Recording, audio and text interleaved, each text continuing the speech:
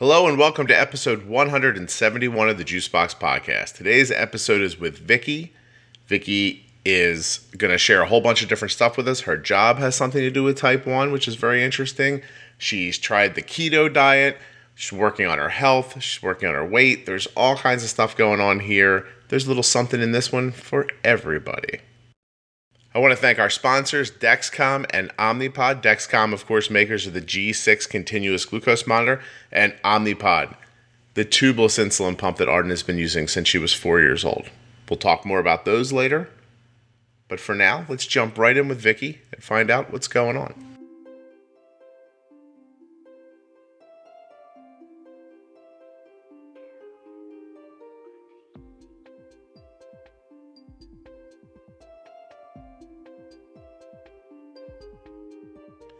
It's incredibly important to remember that nothing you hear on the Juicebox Podcast should be considered advice, medical or otherwise. Always consult a physician before being bold with anything, but especially insulin.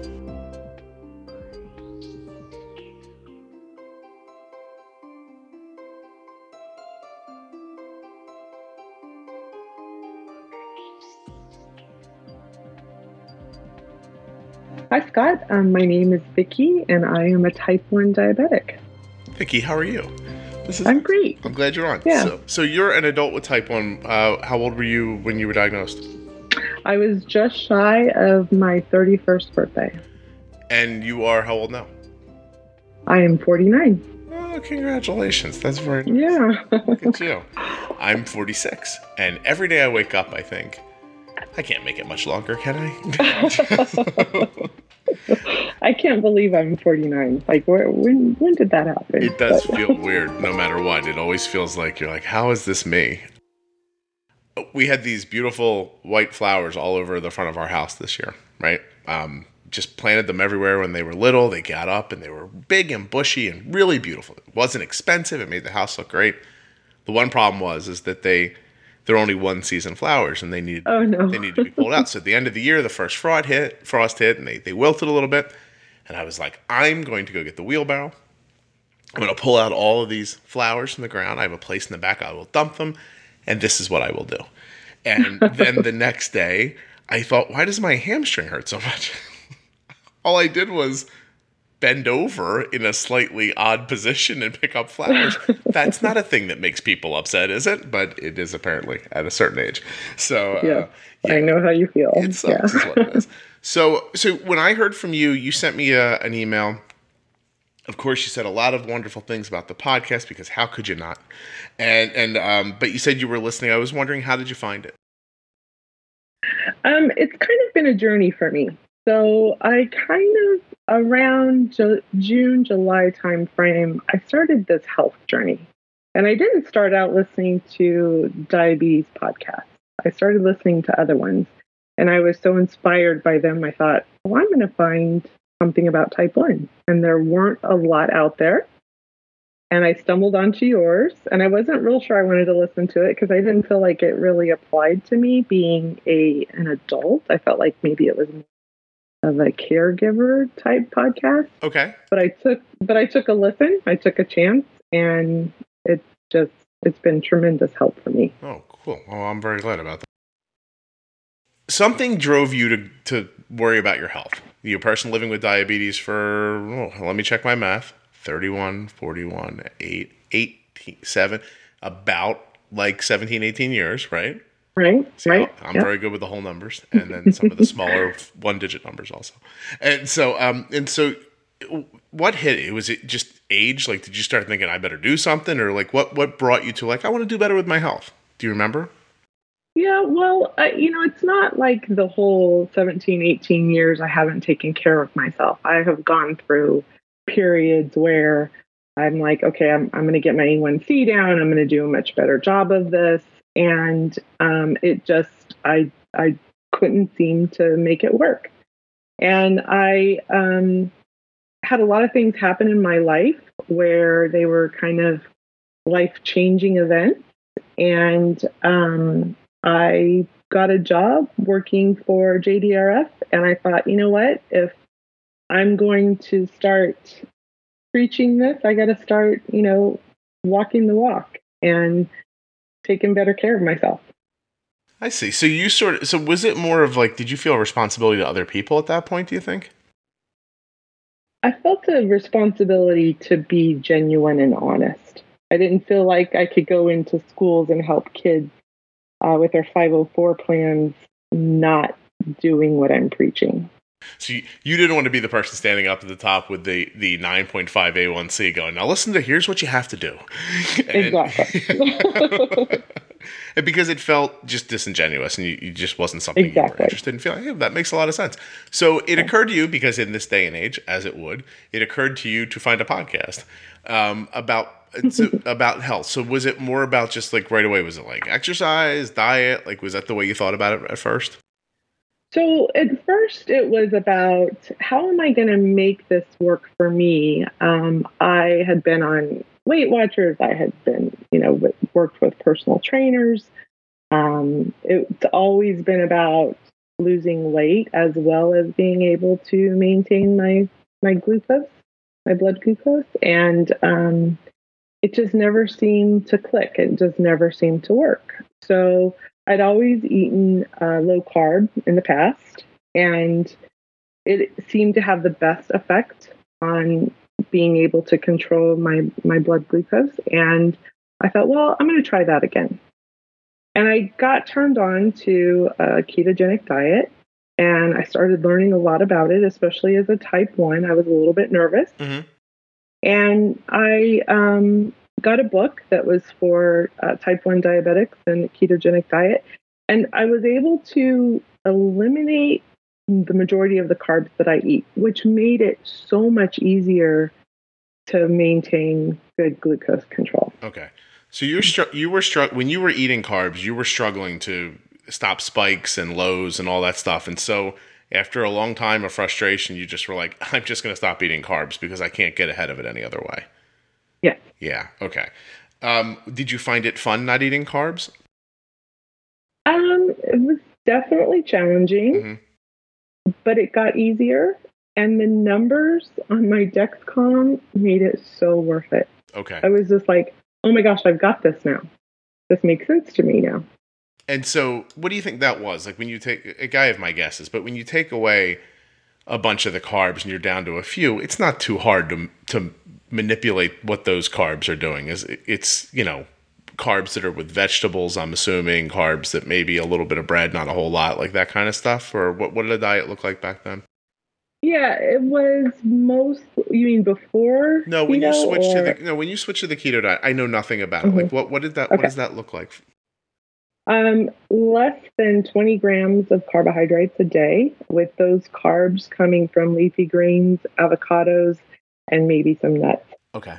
So absolutely no bread, no sugar, no grains. Completely eliminated that from my diet. And when I started this, I went with the attitude of, this is what I'm going to do today. I don't know what I'm going to do tomorrow, but this is what I'm going to do today. And I'm just going to see what happens.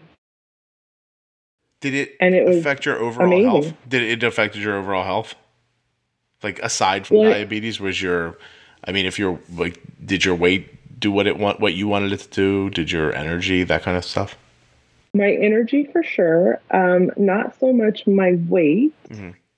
And so I just really started on like this journey, and I've found some other things that have maybe played into why I wasn't losing weight, why my blood sugars were spiking when I was eating grains. So it's been really eye-opening for me to have the opportunity to have a clean slate, which is what keto gave me. And then now just kind of reintroducing some things into my diet, knowing that I found out that I am gluten sensitive. Mm-hmm. So I don't have celiac, but I am gluten sensitive. These are all things that I would always just blame on diabetes. And now that I was able to kind of have that clean slate, I am really seeing what's going on in my body. And it's definitely not a one size fits all. I got it. Okay. And so you basically broke it down to zero and started over again, and you've been adding things. So are you on a strict keto diet now, or would you not consider it that anymore? I am still on a strict keto diet. Okay. Okay. I love it. I mean, I feel better. I am starting to lose some weight. I found out that I also have some kind of degeneration where I don't absorb the B vitamins. Mm-hmm. So by taking a supplement that helps me absorb those, I think that's part of the thing that's helping me start to lose weight and helping me have more energy. I see. Do you have a thyroid? Do you have any thyroid issues? I do. I just found out that I have Hashimoto's thyroiditis. So again, I had hypothyroidism, and I had been on medications for a while. Mm-hmm. But it wasn't until recently that I found out that I actually have been diagnosed with Hashimoto's, and Hashimoto's is an autoimmune disease, which means that your body is attacking the thyroid. Yeah. So that was a little bit of an eye-opener for me. That was a wake-up call because now I have 2 autoimmune diseases. Right. And if I had to pick 2, I don't know that these would be the 2 that I would choose. However, there's a lot worse ones out there, and I want to make sure I don't get those. So your body got tired of beating up your pancreas, and it was like, what else can we do? Exactly. Her thyroid's doing nothing. And so what's the difference between being told you're hyperthyroid and your Hashimoto's? What's the difference between the two? From a traditional medicine perspective, I don't think much because I don't think they treat it any different. They would just give you a Synthroid, but from a what can I do to make sure that this doesn't continue or maybe heal it? There are some foods that I can avoid. There are some things that I can do personally that may help prevent any future autoimmune diseases. And so what foods are those, and how did you learn about that?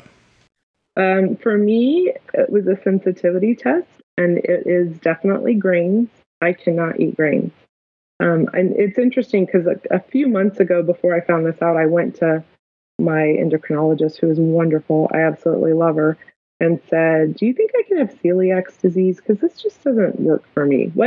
What's down on paper and how it should work and making sure that you count your carbs, and it doesn't seem to work for me. Mm-hmm. And she said, no, you don't have celiac. It would be different symptoms.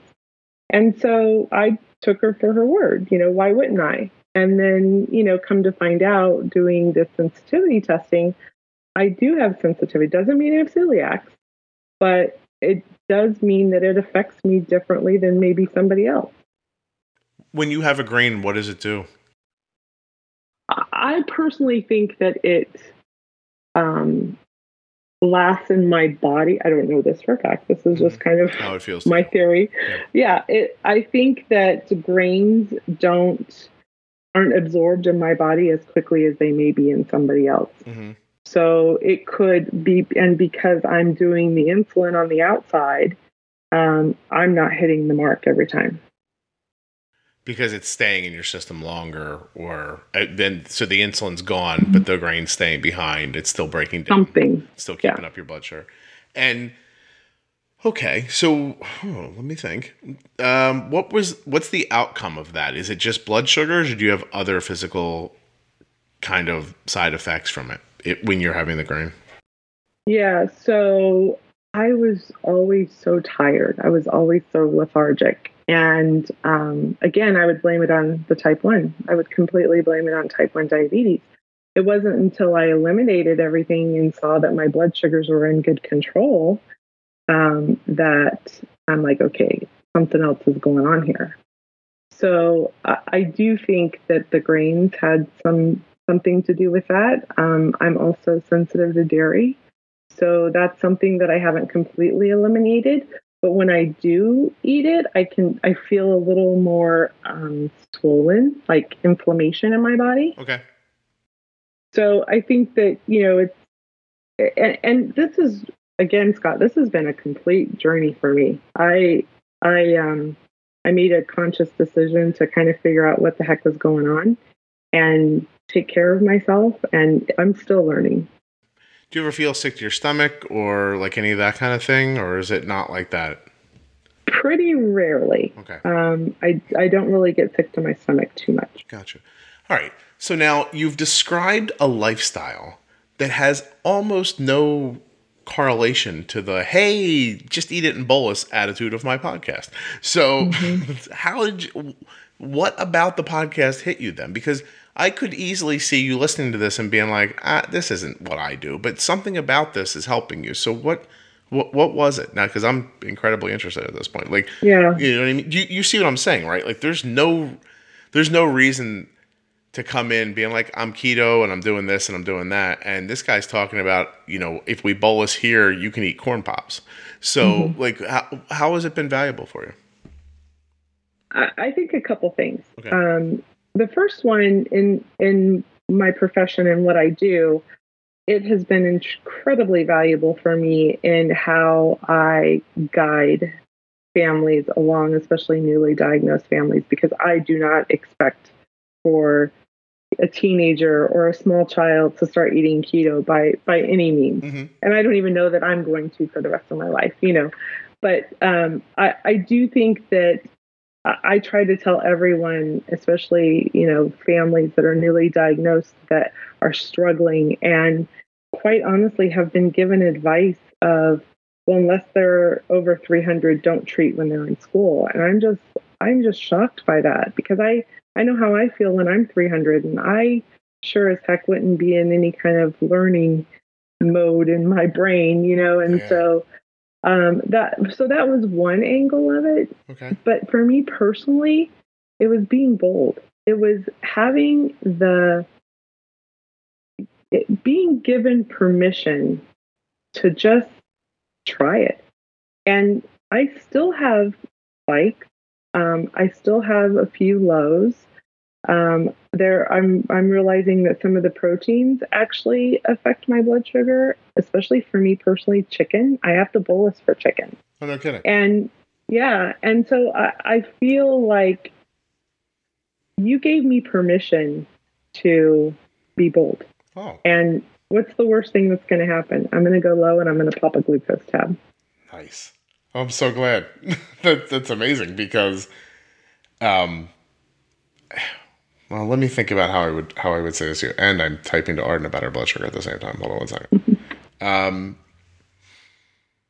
So it's cool because you talked about a journey, right? Like about trying to figure this thing out and figuring out why your health isn't where you want it to be, and nobody's really helping to the point, in as much as that you don't walk into a doctor's office and somebody doesn't look at you and go, oh my God, it's this thing, do this. And it just, right. And it fixes it. Right. So I think that when I think about everything that led us to you and I talking today, or me talking to the last person I spoke to, or whatever it ends up being, it was just so similar. I was lost. I didn't know what to do. And I started a blog.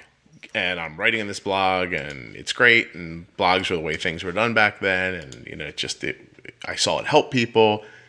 But then at some point I was like, it's not helping enough. Like, it's making people feel not alone, which I think is really valuable and really great. But then what's left? Like, I know I said to you privately recently, when you find out you're not alone, it's an incredible sense of calm. And it really does help. It does help to know somebody else has been through this. It helps to know that they've been through it and they've succeeded, that it hasn't killed them, hasn't made them crazy. But then you go home and it's, 4:00 in the morning and your blood sugar's 65. You are now alone. The memory of all the other people who have been low at 4:00 are nice, but they don't help you get your blood sugar back up without it going to 300. It doesn't help you the next night not get back to 65 again. Like, it lacks all of the rest of the sentence. Like, I always think about how people speak in sort of platitudes.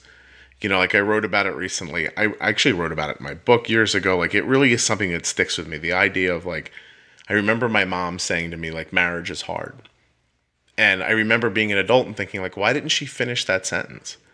Like marriage is hard, and here's what I should have done. Here's what I could have done. Here's what would have been better if this happened. Wait till you see. People say that all the time when you have a kid. Oh, wait till you see. Wait till I see what? Tell me. Why is it a secret? And so we do that with diabetes all the time. It's like, well, this is so obviously like that, and then there's more, but nobody says more. And I just thought, well, this is what this should be. Like, it should be saying the rest of it. You know what I mean? Like, let's say the rest of it. And Right. what's holding people back? And I paid attention for years, and the best that I could make sense of is that people are afraid of their insulin, and Absolutely. I think that's the core of what happens. I'm going to read the definition of fear: an unpleasant emotion caused by the belief that something or someone is dangerous, likely to cause pain, or a threat. Most of what we talk about here on the podcast revolves around not being afraid of your insulin, being able to make bold decisions about your boluses and your basal rates, keeping spikes away, keeping lows away. It's all really about not being afraid. Luckily for us, there's a tool that can help us to not be afraid. When I realized years ago that it was my fear that was holding me back from making better decisions for my daughter's health, you've heard me tell that story, right? Where Arden was upstairs and I told her to bolus through a text message because I could see what her blood sugar was on her CGM through our share feature. And then I realized I don't need to be afraid anymore. It doesn't matter where Arden is. I can always see what's happening. When I got over that fear, it was a huge turning point in Arden's life and in mine. That's when her A1C started going down, and now they stay there.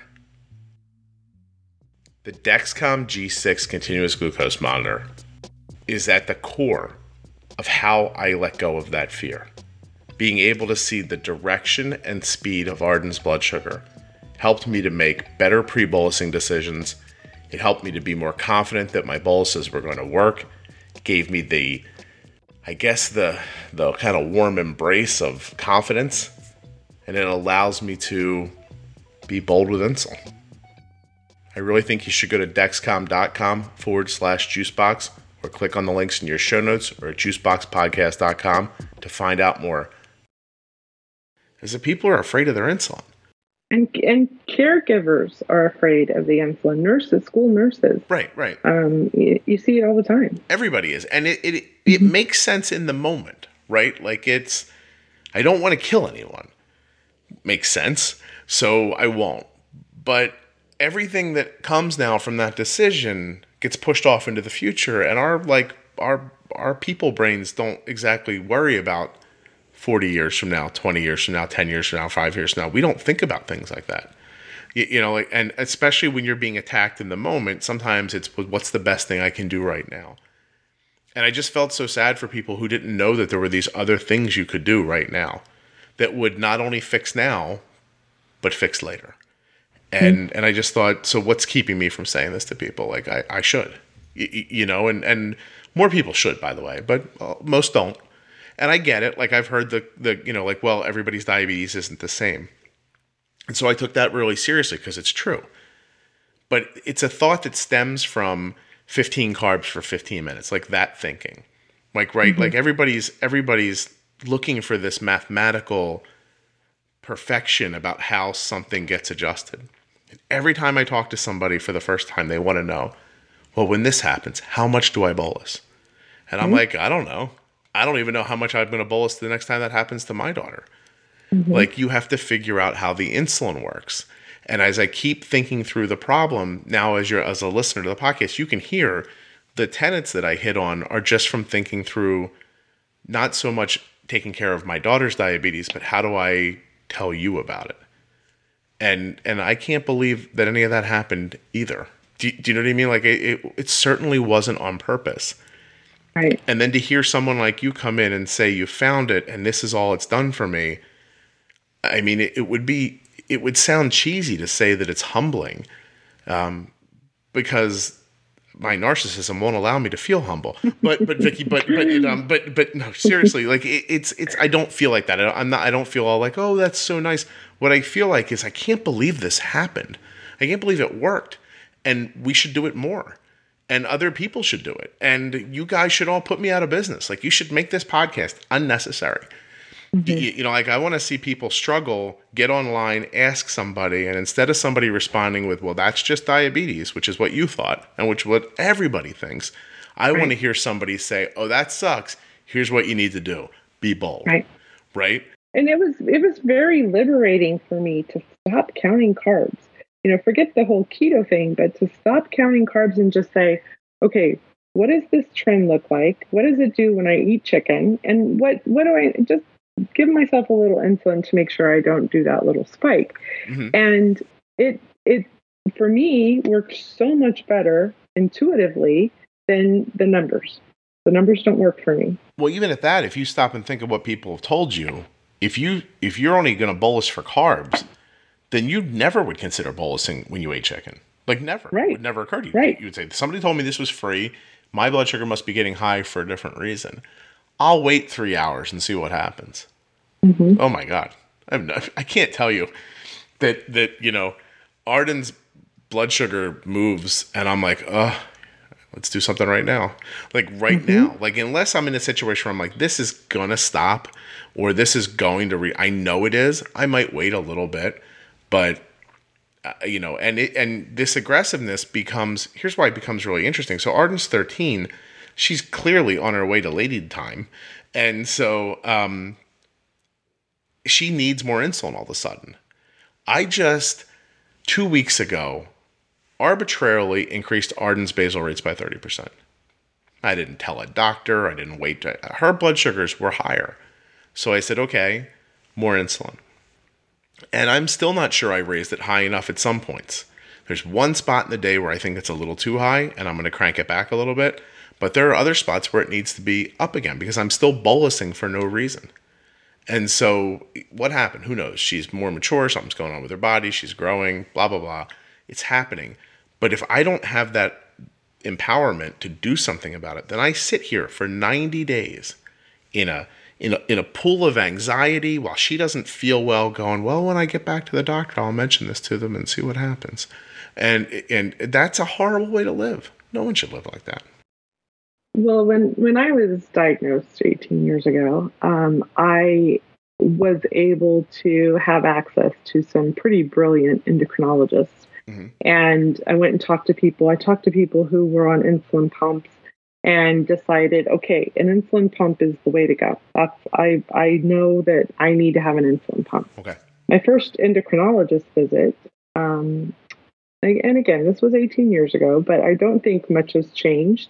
My endocrinologist says to me that she thinks I would make a really great candidate for an insulin pump, but she would like for me to wait 6 months to a year. And I'm like, why? Why? Well, you have your honeymoon period. And, I like for people to get used to taking shots. And so they know what to do if something happens to the pump. And I said, look, I respect your opinion. And I if you can give me a really good medical reason, I may listen to it. But if you can't, I'm just going to go find another doctor that's going to put me on an insulin pump. Right. And she goes, okay, let's order your pump. And so 6 weeks after I was diagnosed, I was on a pump. Yeah. They need your copay, Vicky. She's like, you're not going anywhere, lady. So I did have a honeymoon period. It was frustrating, but it would have been frustrating with shots too. Yeah. And I have had times where my pump went out when I was traveling overseas and I had to give myself shots. It sucked, but I managed it. And I'm not great at shots. I don't really, not the needle poke, just the, how much insulin do I actually need? And do I need long acting? And so it, I don't have that education behind me, but I figured it out. Yeah, so I'm sorry. That's such a good point, right? Is that first of all, it's anxiety ridden one way or the other. It's not like without a pump's better than with a pump. It's all diabetes. It's just, the pump gives you more tools. It gives you more freedom. It gives you more ability to make these small adjustments. But when the pump stopped working on you, it wasn't like you just laid down in the road and was like, oh, I guess that's the end of my life. I'll just give up right now. My insulin pump stopped working. Where's a train to throw myself in front of? You just went, oh, I guess I should figure out what to do with these needles now. And so in a world where you're going to wear that insulin pump most of your life, why should you wait a year? Because that year is so dangerous in other ways. Sure, you learn how to manage with MDI, but if it's not working for you, by the way, there are people who manage with MDI fine. This doesn't apply to them. Absolutely. But if it's not working for you, this is a year of anxiety. This is a year of uncertainty. It's a year of bad health. It's a year of not feeling well. To what? So now I have the experience of what it's like to live crappy with my diabetes? Like, Right. Unbelievable. Like, what kind of common sense is that? It's not. It's just something someone said at some point that now we all just listen to for some reason. Yeah. And I was traveling internationally, so I knew that MDI was not going to work for me. I just, with going across time zones and my schedule the way that it was, I couldn't imagine that working for me. Okay. Well, I think that's an incredibly brave thing you did back then, even, because I'm just now speaking with somebody privately who said to me the other day, well, they want me to wait 6 months. And I said, well, just tell them you don't want to wait 6 months. And the response back was, I can't do that. I was like, why not? And then she thought about it. She goes, oh, I guess I could. And I was like, yeah. Because it's your money, your insurance, your life. Like, why do you have to do what this person says to you about this one specific idea? But it's talk about it over and over again here. We are pre-wired to listen to certain people in our lives. Doctors are one of them. Nobody, you never throw up a flag against the doctor. I mean, listen, I had my shoulder fixed a year ago. The guy's like, I'm going to cut your arm open. I'm going to move these things here. I'm going to reshape this bone. And I went, okay. I really probably should have looked into it farther. I mean, but I wanted to believe him. Like he does it. It works. He's done it before. Look at all these people that come in here. I should have looked closer at it. I mean, it worked out fine, but the idea there, that overarching idea of he said it, and I just went, hey, it's cool. You went to medical school. You must know better than me, right? So let's do it. I recently went to a doctor who I had been dying to go see. He's pretty well-known keto doctor. And I finally got in with him, and we actually had a video, a meta-teleconference, and he knew I was a type 1, and he said to me, I think that your basal rates are too high. I think you need to lower your basal rates. And I said, okay, do you want to know what my basal rates are? And so I go to my pump and I rattle them off to him, and he didn't ask me what my blood sugars were a certain time of day. He didn't ask me if I was getting a lot of lows. He didn't ask me if I was getting a lot of highs. He just said, yep, let's cut your basal rate.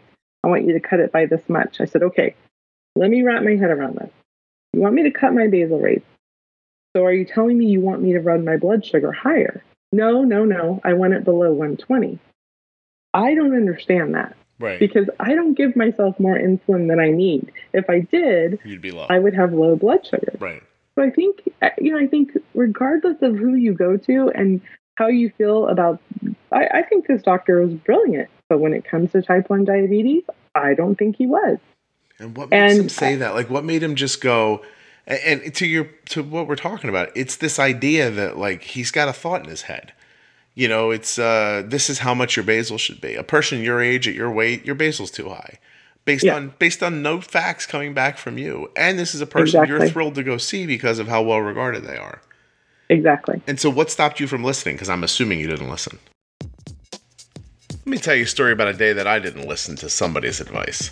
Arden was 4 years old, and we were getting her an insulin pump for the first time. And our doctor said, here, use this one. It's called the Animas Ping. And I said, well, what about that one over there? That little cool thing with no tubes on it. What's that called? She goes, that's the Omnipod. But you want an Animas Ping. I said, no. I want an Omnipod.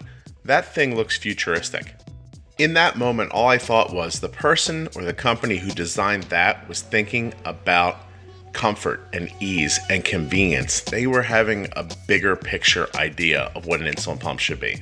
They didn't just say, hey, this is what insulin pumps look like, so we'll make an insulin pump that looks like everybody else's. They thought, what would make it better? They were thinking about the future. And I was right about that. It's been 10 years since I made that great decision, and I have not once regretted it. In that time, Omnipod has redesigned their pump to be smaller. We were upgraded right along. Didn't have to pay money. Wasn't like, oh, my insurance company didn't say, no, you have to wait. Just Omnipod made an improvement, and I got the improvement. And the company is sticking with that today. Omnipod just found out that they got FDA clearance for their new PDM, the Dash. Now that's going to be the remote control that you use to talk to the pump. The next thing I hear from Omnipod, Dash is going to be free. That's right. They're going to get them manufactured over the next couple months, get them out to the public. You can just have it. You don't have to upgrade, you don't have to pay them anything. Isn't that something? How nice is it to be involved with a company who doesn't try to wring every nickel out of you? They just want you to have a great experience. Use your tubeless insulin pump, live a good life. If you go to myomnipod.com/juicebox or click on the links in your show notes or at juiceboxpodcast.com, Omnipod would be thrilled to send you a free, no obligation demo pod. You'll be able to hold it in your hand and wear it to see if it's going to be something that you would enjoy. I genuinely think that you will. Give it a try. And so what stopped you from listening? Because I'm assuming you didn't listen.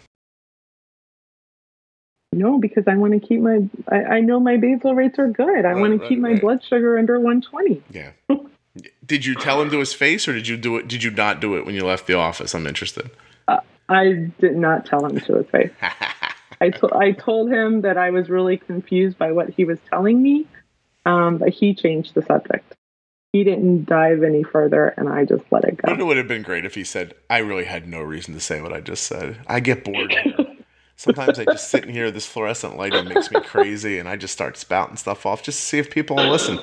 The last woman who was in here, I told her to go home and ride an elephant for a half an hour. I wonder if she did that. Maybe he's lost his mind with the humming of the fluorescent lights and the white walls, and he's just like, I have to get out of here. Maybe if I kill a couple of these people, they'll fire me and I can get out of this job. It's so, oh God, I'd love to ask him what he did that for. That's fascinating. Yeah. But it's also such a great example because, and it's partly the situation's fault. It's partly our fault for wanting simple answers. It's partly their fault for wanting to give simple answers. And there are no, well, listen, I have a simple answer. Let me give it to you. If your blood sugar is high, you've mistimed, miscalculated, or a combination of the both your insulin and probably need more. And if your blood sugar is low, you've mistimed, miscalculated, or need less.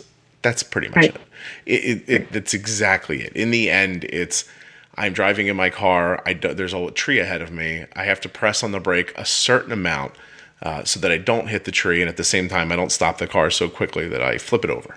And so, like, where is that spot in the middle? That's where I belong. And it's all about the balance between the carbs and the insulin, and you know, to some extent, what your body is trying to do, because your body's trying to lower and raise your blood sugar too.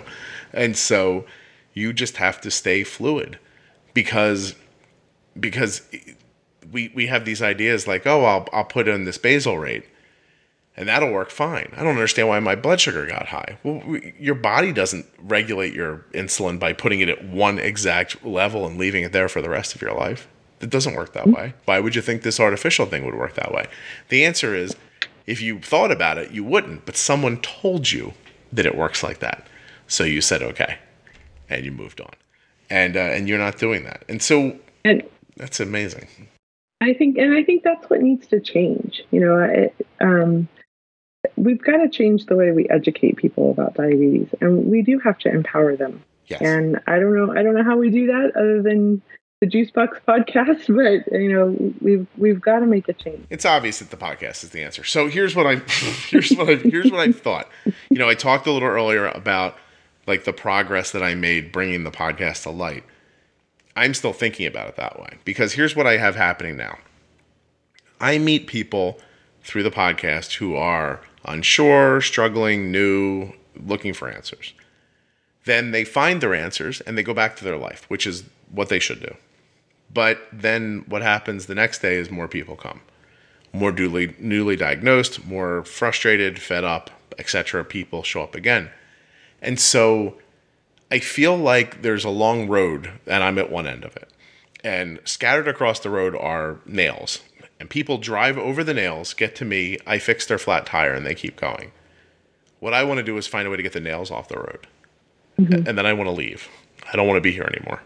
So how do you, I keep thinking, how do I take what I've learned here? Because what we have to do is we have to go back to the people who make the road. And those are the doctors. And how do we talk doctors into believing that you can give people good, solid, easy to understand, easy to follow information in the beginning, instead of telling them things like, well, in a year you'll really understand these shots and then it'll be okay to have a pump. And because what they don't believe, what they don't understand is that year when they see you 4 times for 15 or 20 minutes, you are struggling and anxiety ridden and sad and sure that you are screwing this up. And you're not paying attention to all the things you should be paying attention to that would teach you how to stop what's happening. They don't offer you guidance. You don't have the wherewithal to pay attention to what's happening around you. No one's giving you any guidance whatsoever. How do we get the doctors to tell you on day one? Maybe they don't even know.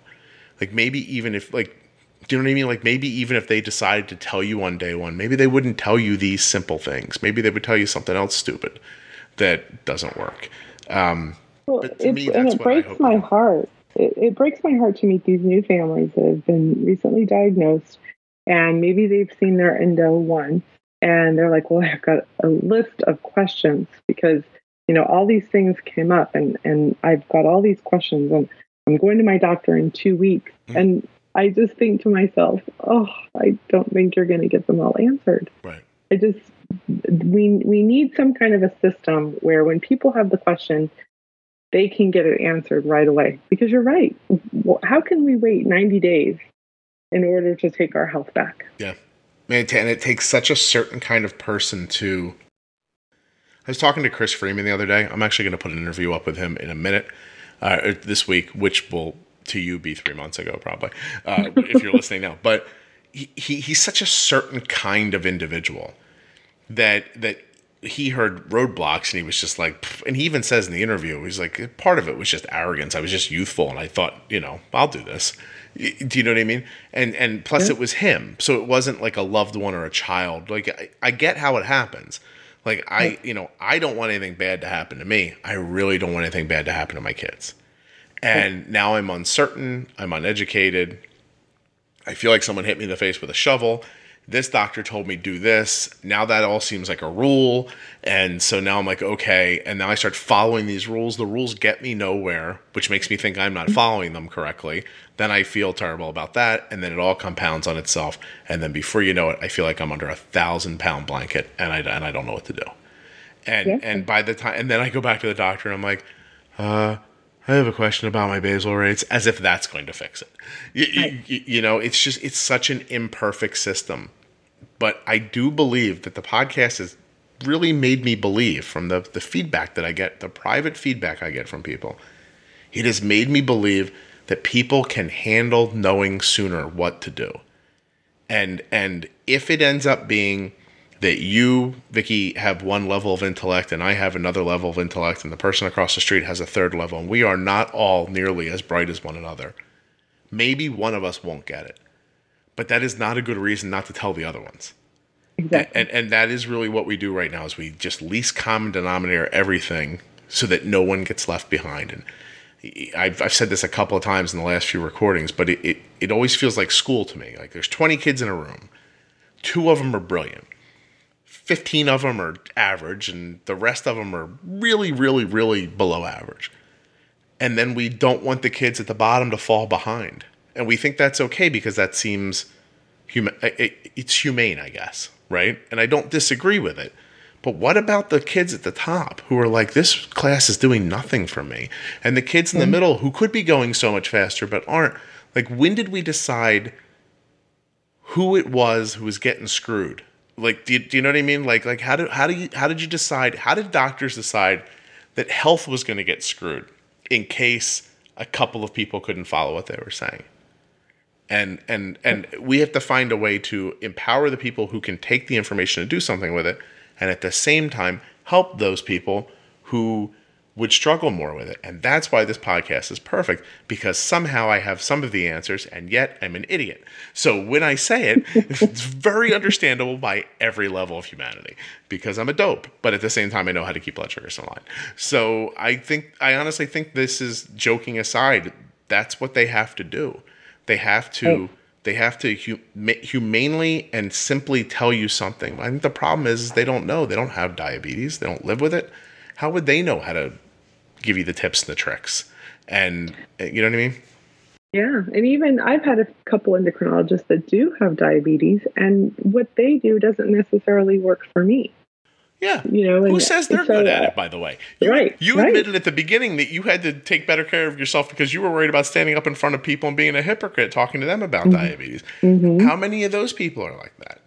Or have just been at it too long, or burned out in their own life, or whatever it ends up being. And it's hard to be excited when you're talking to them. The thing that keeps me motivated is I'm trying to help my daughter. If this was a podcast about how I took care of my diabetes, I'd be like, I ate cookies. It didn't go well. That would be the whole podcast. I'd be like, I don't know. I was chasing that blood sugar all day. Yeah, which brings up another really good point. I think that diabetes is very lonely. And especially if you have been diagnosed as an adult, you don't have that relationship with a caregiver that totally understands what you're going through. So there's few people in your life as an adult who's been diagnosed that really understand what you're going through. And although your family may want to, they don't really get it. Unless they were in your position where you're taking care of it day in and day out, you get it. When you're an adult and you get this, you don't have that person that you can go to. So it can be really, really lonely. One of the things that we've done here in Phoenix is we've started an adult type 1 group. And there's probably about 50 people that follow us. We meet monthly. And it's really an opportunity for us to just get together and either just complain about our day or share our successes, or sometimes we have somebody educational come in from Dexcom or Omnipod, and it's really been a lot of fun. And I would love to see more groups like that across, the U.S., just embracing the type 1 adults, because let's face it, our kids grow up and type 1 doesn't go away, and they become adults and they become their own caregiver, and it gets lonely. Yeah. No, I can't imagine. I have the ability to step away from it because in the end, I don't have diabetes, right? I can, at the end of the night, if Arden's had a really terrible day, when she goes upstairs to bed, I'm where I am and I exist and I don't have diabetes. And so there is a respite for me. I can escape. She can't escape. And it's just lost. It's lost on most people, the psychological aspect of it. It's and I think, going back to what we said at the beginning, it is really nice to support those people. People do need to vent. They do need to be like, oh, wow, this happens to you too. But more importantly, maybe we could eliminate a lot of that psychological pressure if they weren't spending their whole day looking at food and going, oh, I don't want to eat that because it's going to make my blood sugar go high. And then I'm going to have to give myself insulin. And then I'm going to give myself insulin and then it's going to go low. And then I'm going to get dizzy and then I have to eat something and then it's going to happen again. If people weren't having to feel like that all day long, it might be, diabetes is still going to suck. Could suck a lot less. Perhaps that's the title of this episode, Suck a Lot Less. I don't know. It's hard to know. But no, you just make such a great point. I think that's amazing. I know that for me, I have a couple of events coming up where I'm going to be out talking to big groups, and I'm really excited about them because because Facebook and this podcast, there are people who are not online. There are people who are not comfortable doing this digitally, and they get completely ignored. There are so many untouched people that need help. And it surprises me that people that I've come across and said, oh, you got to listen to this podcast, some of them don't listen to podcasts, which is surprising, but it is true. Yeah, I don't know how I just got a text from a girl today, and she's like, I've been looking for support for so long. I don't know why it didn't occur to me that there'd be podcasts about diabetes. Yeah. But I love it. And at the same time, do you have any idea how hard it is to explain to what a podcast is, a certain person over a certain age? or Sure. how to get it on their phone, how to listen to it. When do we listen to it? I don't listen to you. You're a guy. Why would I listen to a guy through my phone? Like I only watch famous people on television. Although if everything that's going on in the news continues happening, there'll be no one famous left to pay attention to because they've all apparently sexually assaulted someone. So entertainment's just going to go away. Horrible. Podcast, it's insanely terrible. But it's like every time you turn around, you're like, that guy, him. Wow, that I get. Him I didn't expect. It's like, Right. how is, I now think it's possible that everybody is terrible. I know. But So no, sad. but seriously, like, this isn't something people think about as their entertainment. People think about television. They want to see a movie. They're going to read a book. I mean, a person over a certain age doesn't know what a podcast is. Right. And so, and then some people come on and they hear things. I like that when people come on and tell me, I learned something. It was so valuable. I went back and I told my endo, and I always say, don't tell your endo you learned something on a podcast. They're gonna think you're insane. And so I said, to be like, hey, look what I figured out. What do you think of this? Don't tell them about me until you're pretty comfortable that they're not gonna take your kid from you, called Dyfus or something. Well, guy's listening to his phone, made some insulin decisions. I think he had to take his kid from him. So. It is really interesting. How do you find your old life? Because you were, did we say in the beginning you worked in pharma right before you were at the JDRF, or did we not say that? I don't know that we said that, but Right. I did. Okay. Yeah. So how do you find your old life versus your new life? Like, do you enjoy this thing helping people as much as I do, or do you miss getting paid? Because I'm assuming the JDRF doesn't pay like a pharma job, but how are you enjoying this part of it? I love it. This is very much a passion for me. It feels good to go to work every day and know that you're making a difference. When I worked in pharma, it was quite interesting. They were a big diabetes company, and I would sit in these diabetes meetings and I would hear them talk about the patient.